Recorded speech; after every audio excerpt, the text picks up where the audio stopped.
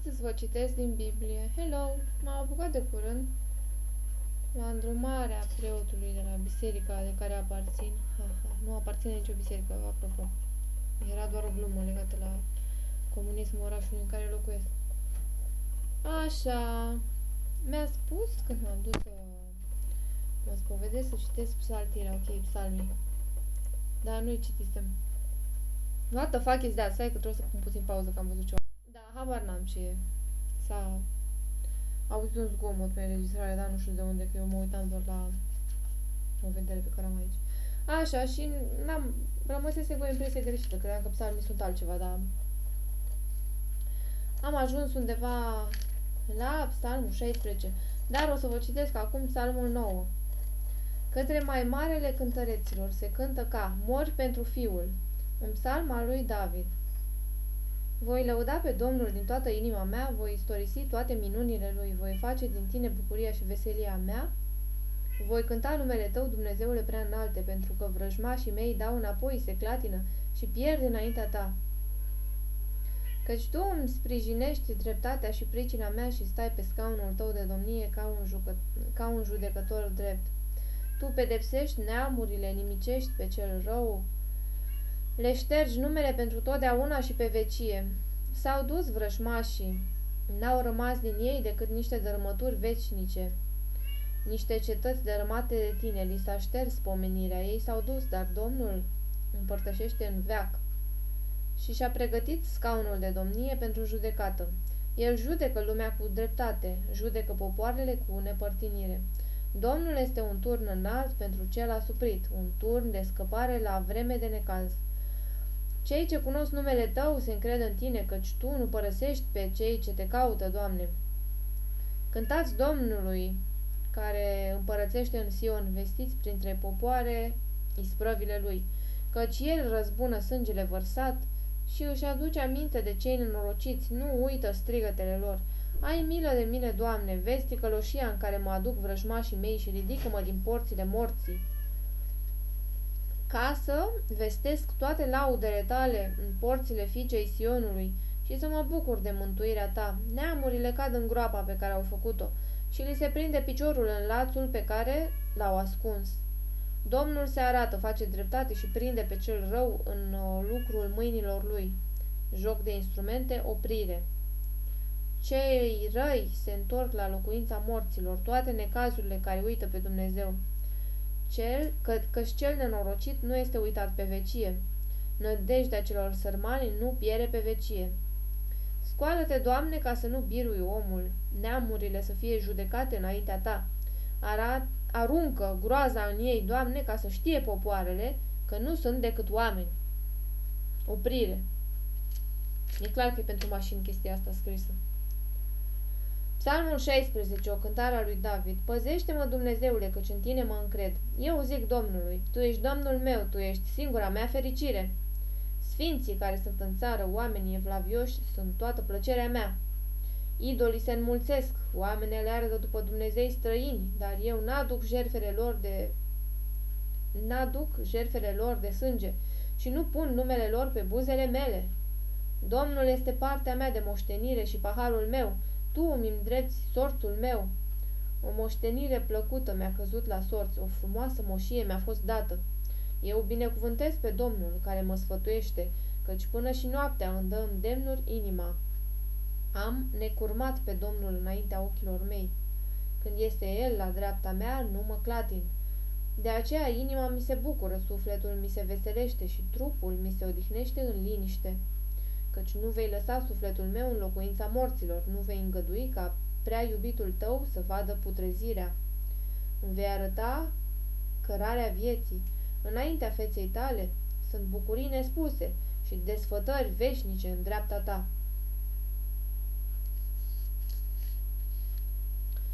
Așa.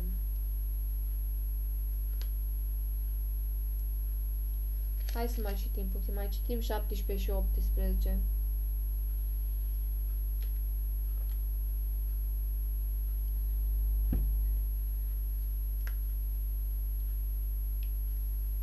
Nu-mi place să citesc din Biblie.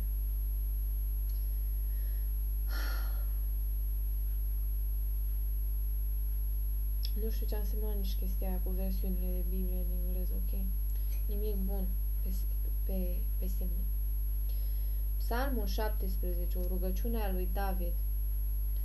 Doamne, ascultă-mi pricina nevinovată, ia aminte la strigătele mele, pleacă urechea la rugăciunea mea, făcute cu buze neprefăcute. Să se arate dreptatea mea înaintea ta și să privească ochii tăi neprihănirea mea. Dacă îmi vei cerca inima, dacă o vei cerceta noaptea, dacă mă vei încerca, nu vei găsi nimic, căci ce-mi iese din gură, aceea și gândesc. Cât privește legăturile cu oamenii, eu, după cuvântul buzelor tale, mă feresc de calea celor asupritori. Pașii mei stau neclintiți pe cărările tale și nu mi se clatină picioarele. Strig către tine, căci mă asculți, Dumnezeule, pleacă-ți urechea spre mine, ascultă cuvântul meu. Arată-ți bunătatea ta cea minunată, tu care scapi pe cel ce caută adăpost în tine și izbăvești de potrivnicilor prin dreptatea ta. Păzește-mă ca lumina ochiului, ocrotește-mă la umbra aripilor tale, de cei răi care mă prigonesc, de vrășmașii mei de moarte care mă împresoară. Ei își închid inima, au cuvinte semețe în gură. Se țin de pașii mei, mă înconjoară, chiar mă pândesc ca să mă târască la pământ. Parcă ar fi un leu lacom după pradă, un pui de leu care stă la pândă în culcușul lui. Scoală-te, Doamne, ieși înaintea vrășmașului, doboară-l. Izbăvește-mă de cel rău cu sabia ta. Scapă-mă de oameni cu mâna ta, Doamne, de oamenii lumii acesteia, care își au partea lor în viața aceasta și cărora le umpli pântecele cu bunătățile tale. Copiii lor sunt sătui și prisosul lor îl lasă pruncilor lor. Dar eu, în nevinovăția mea, voi vedea fața ta, cum mă voi trezi, mă voi sătura de chipul tău. Către mai mare, Psalmul 18, către mai marele cântăreților, un psalm al lui David, robul Domnului. El a spus Domnului cuvintele cântării acesteia. Când l-a scăpat Domnul din mâna tuturor vrășmașilor săi și din mâna lui Saul, el a zis: Te iubesc din inimă, Doamne, tăria mea. Domnul este stânca mea, cetățuia mea, izbăvitorul meu. Dumnezeul meu, stânca mea, în el mă ascund, scutul meu, tăria care mă scapă și întăritura mea. Eu strig, lăudat să fie Domnul, și sunt izbăvit de vrășmașii mei. Mă înconjoară legăturile morții și mă îngroziseră râurile pieirii. Mă înfășuraseră legăturile mormântului și mă prinseseră lațurile morții. Dar, în strâmtoarea mea, am chemat pe Domnul și am strigat către Dumnezeul meu. Din locașul lui, el mi-a auzit glasul și strigătul meu a ajuns până la el, până la urechile lui. Atunci s-a zguduit pământul și s-a cutremurat, temeliile munților s-au mișcat și s-au clătinat pentru că el se mâniase. Din nările lui se ridica fum și un foc mistuitor ieșea din gura lui, cărbune aprinși țâșneau din ea. A plecat cerurile și s-a pogorât, un nor gros era sub picioarele lui. Călărea pe un heruvim și zburea, venea plutind pe aripile vântului. Întunericul și-l făcuse învelitoare, iar cortul lui împrejurul lui erau niște ape întunecoase și nori negri. Din strălucirea care se răsfrângea înaintea lui ieșeau nori care aruncau grindină și cărbun de foc. Domnul a tunat în ceruri, cel prea înalt a făcut să-i răsune glasul cu grindină și cărbun de foc. A aruncat săgeți și a risipit pe vrășmașii mei, a înmulțit loviturile trăsnetului și i-a pus pe fugă. Atunci s-a văzut albii apelor și s-au descoperit temeliile lumii, la mustrarea ta, Doamne, la vuietul suflării nărilor tale. El și-a întins mâna de sus și m-a apucat, m-a scos din apele cele mari, m-a izbăvit de potrivnicul meu cel puternic, de vrășmașii mei care erau mai tari decât mine. Ei năvăliseră deodată peste mine în ziua strâmtorării mele. dar Domnul a fost sprijinul meu. El m-a scos la loc larg și m-a scăpat pentru că mă iubește. Domnul mi-a făcut după neprihănirea mea, mi-a răsplătit după curăția mâinilor mele, căci am păzit căile Domnului și n-am păcătuit împotriva Dumnezeului meu. Toate poruncile lui au fost înaintea mea și nu m-am depărtat de la legile lui. Am văzut fără vină față de el și m-am păzit de fără de legea mea. De aceea, Domnul mi-a răsplătit după neprihănirea mea, după curăția mâinilor mele înaintea ochilor lui. Tu cel bun, tu te arăți bun, cu omul neprihănit te arăți neprihănit. Tu cel curat te arăți curat și cel stricat te porți după stricăciunea lui. Tu muncești pe poporul care se smerește și smerești privirile trufașe. Da, tu mi-a prins lumina mea, Domnul Dumnezeul meu îmi luminează întunericul meu. Cu tine mă năpustesc asupra unei oști înarmate, cu Dumnezeul meu sar peste un zid întărit. Căile lui Dumnezeu sunt desăvârșite, cuvântul Domnului este încercat. El este un scut pentru toți ce aleargă la el. Căci cine este Dumnezeu afară de Domnul și cine este o stâncă afară de Dumnezeul nostru? Dumnezeu mă încinge cu putere și mă povățuiește pe calea cea dreaptă. El îmi face picioarele ca ale cerboaicelor și mă așează pe înălțimile mele. El îmi deprinde mâinile la luptă. Așa că brațele mele întind arcul de aramă. Tu îmi dai scutul mântuirii tale, dreapta ta mă sprijinește și îndurarea ta mă face mare. Tu lărgești drumul sub pașii mei și nu mi-alunecă gleznele. Urmăresc pe vrășmașii mei, îi ajung și nu mă întorc până nu-i nimicesc. Îi zdrobesc de nu pot să se mai ridice, ei cad sub picioarele mele. Tu mă încingi cu putere pentru luptă și răpui pe potrivnicii mei sub picioarele mele. Tu faci pe vrăjmașii mei să dea dosul înaintea mea și eu nimicesc pe cei ce mă urăsc. Ei strigă, dar n-are cine să-i scape, strigă către Domnul, dar nu le răspunde. Îl pisez ca praful pe care îl ia vântul, îl calc în picioare ca noroiul de pe ulițe. Tu mă scapi din neînțelegerile poporului, mă pui în fruntea neamurilor, un popor pe care nu-l cunoaștem, îmi este supus. El ascultă de mine la cea dintâi poruncă. Fiii străinului mă lingușesc.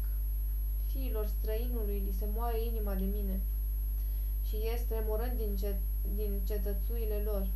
Trăiască Domnul și binecuvântată să fie stânca mea. Mărit să fie Dumnezeul mântuirii mele. Dumnezeu răzbunătorul meu, care îmi supune popoarele și mă izbăvește de vrăjmașii mei. Tu mă înalți mai presus de potrivnicii mei, mă scap de omul asupritor. De aceea, Doamne, te voi lăuda printre neamuri și voi cânta spre slava neamului tău. El dă mari zbăviri împăratului său și dă îndrumare unsului său, lui David și seminției lui pe vecie. Ia uzi, ce interesant, da? Da, nu e deloc interesant pentru mine. Hai să citesc ceva aleatoriu din cartea asta care nu-mi place pentru că nu o suport, La răscruce de vânturi de Emily Bronte.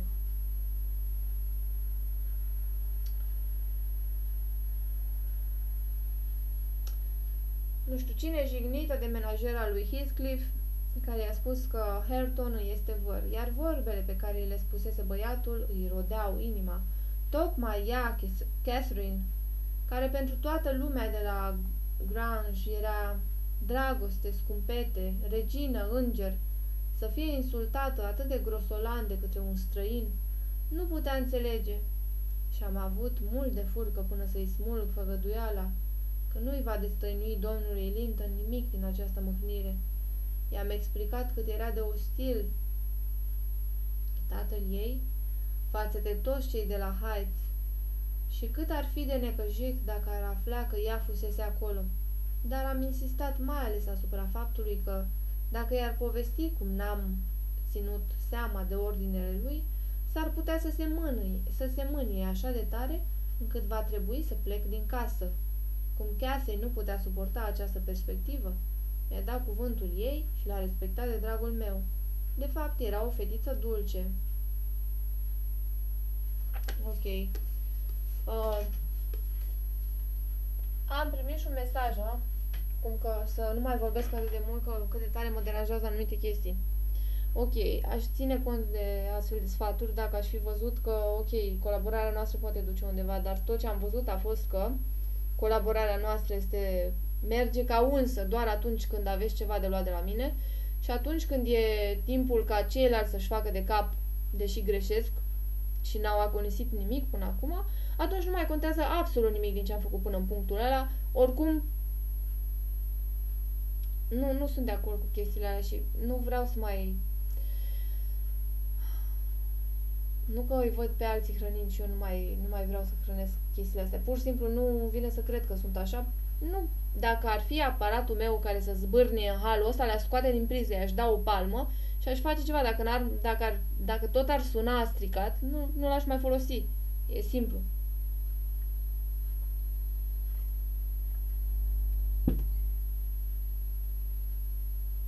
Așa că nu pot să vă urmez sfatul. E foarte nașpa, pentru că aș prefera să păstrez linia liberă pentru alte chestii, nu chestii de genul ăsta. Nu știu ce înseamnă, sincer, pătratul negru. Înseamnă doar stop în software-ul pe care îl folosesc, care, by the way, se numește Audacity și e free software.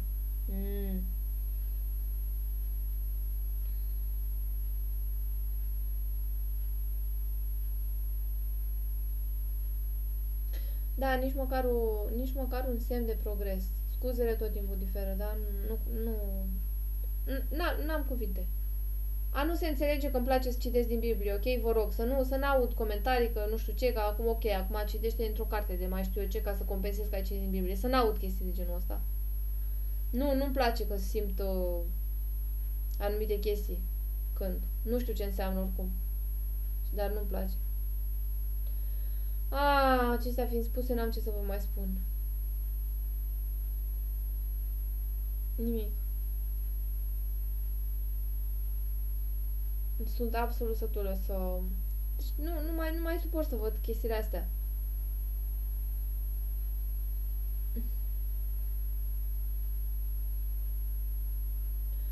Dacă ar fi dus undeva chestia asta, nu m-aș opune. Dacă ar fi dus undeva, nu m-aș opune. Dacă ar fi dus undeva, nu m-aș opune. Acțiunea făcută degeaba nu contribuie decât la minciună.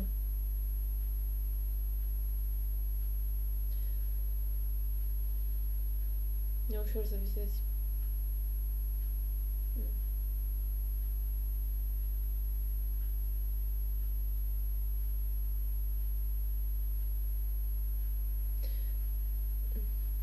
Poate. Aș vrea să nu fie degeaba acea... Ok, sunt de acord cu tine la chestia asta. Sunt sătură de atâtea degeaba-uri. Și tocmai din cauza asta nu vreau să mai fac nimic. Nu știu, nu e o dilemă existențială. Aș vrea să am dreptul să am alegerea asta, să nu fac nimic. Pur și simplu.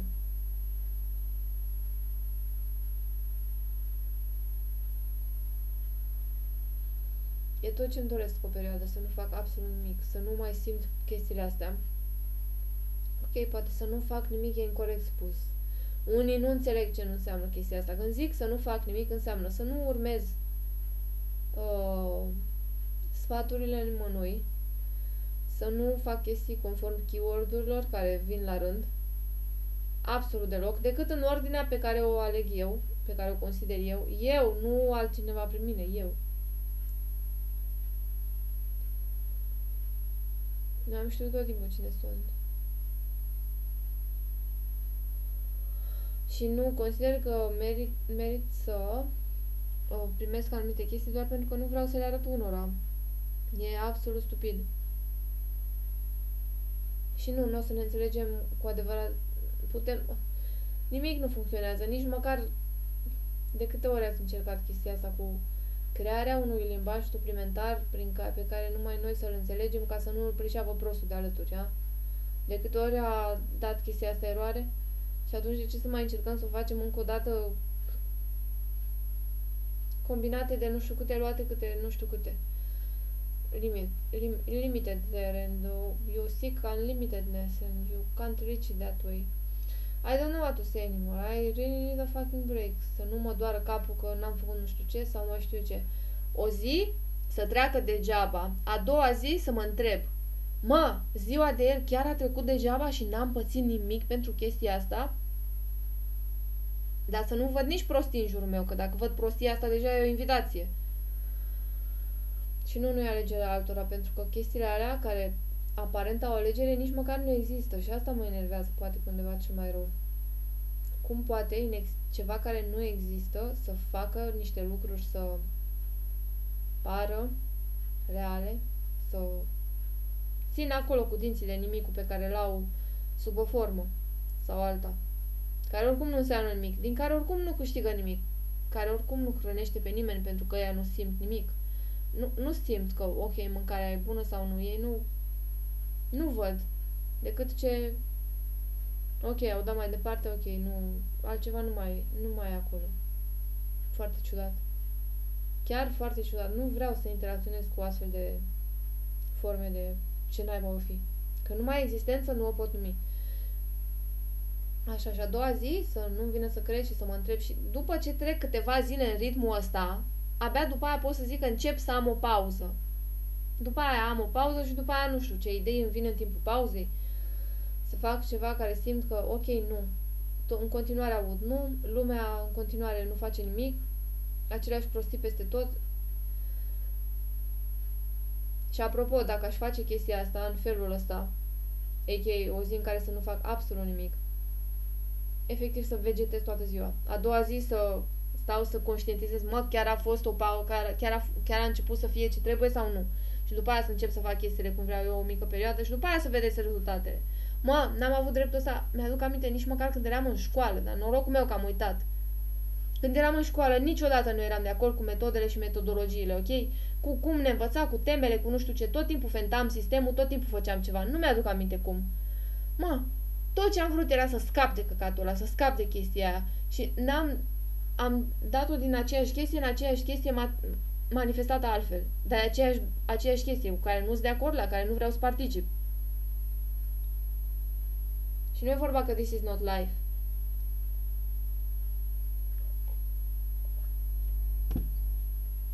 Dar pur și simplu nu... Am văzut niște chestii întâmplându-se, care nu e vorba că, ok, n-ai cum să comentezi, știi, alea să alegerile altuia. Mă, nu în ograda mea, nu l-am invitat eu acolo, n-am deschis ușa ca să zic, ok, intră, poți să faci o alegere dacă te caci în curtea mea sau în afara ei, pentru că ți-am deschis ușa și te-am primit înăuntru. Nu. Da, sunt foarte supărată pentru că cineva s-a decis să facă anumite lucruri doar ca să... Spre exemplu, ce a pățit hamsterul meu, ok? Prima dată când... Ok, aud niște mesaje cum că n-ar trebui să vorbesc despre chestia asta, dar eu nu cred în coincidențe. S-a întâmplat acum de mult să pun un videoclip cu el, cu ea. A doua zi a avut niște chestii pe care nu le-a avut înainte, da? Și tot așa. Chestii de genul ăsta. Cineva alege să facă lucrurile astea. Eu sunt penalizată dacă nu iau măsuri în ghilimele, deși nu există ce măsuri să iau. Mare brânză, mă duc și cumpăr nu știu ce. Aș putea să o dau cu apă chioară. Tot aceeași brânză. Nu înseamnă nimic chestiile alea. Chestiile alea nu conțin ce scrie.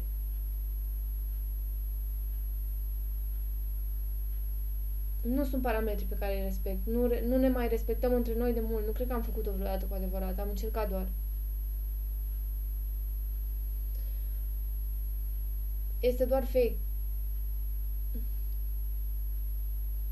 Doar fake.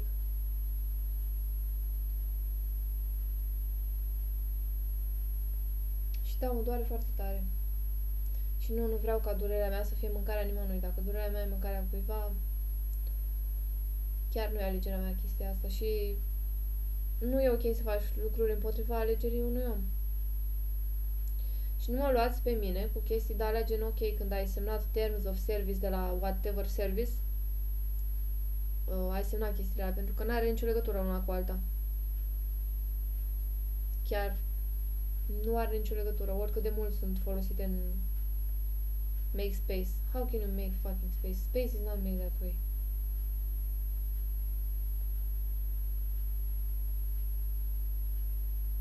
Waste time. That's how I call it. It's not space. It's waste time. Waste whatever.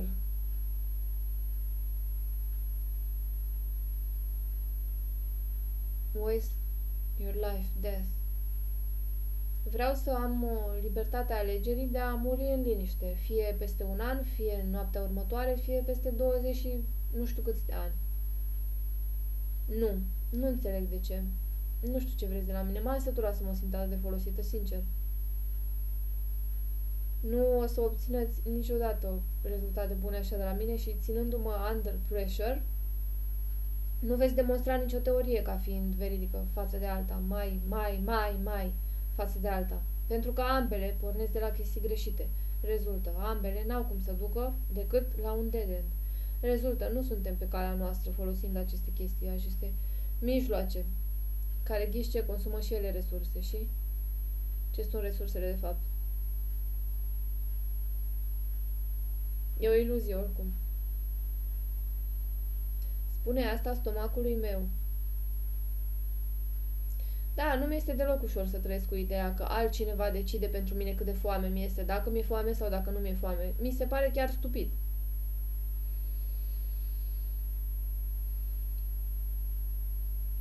Nu vreau să mai fac chestiile astea.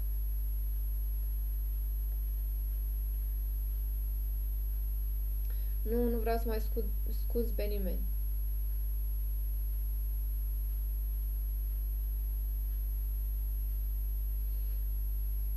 Se folosesc de tine când ești deștept și când ești prost te dau exemplu negativ.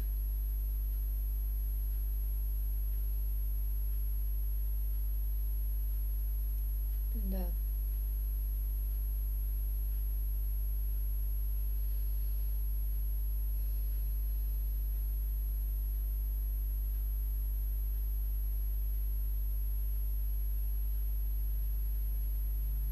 N-au decât să-mi pună ce imagini în cap.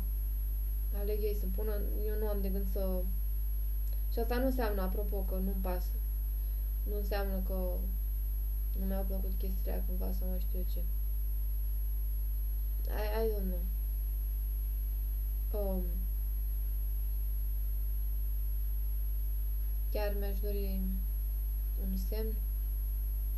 Și când zic un semn, nu mă refer la chestii care pot fi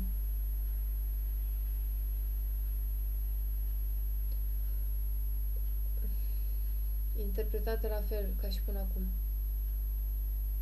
prin simțurile pe care le avem. Yeah, you are capable of real magic, so why don't you do any? Real magic, real love. Real magic nu arată ca lumea din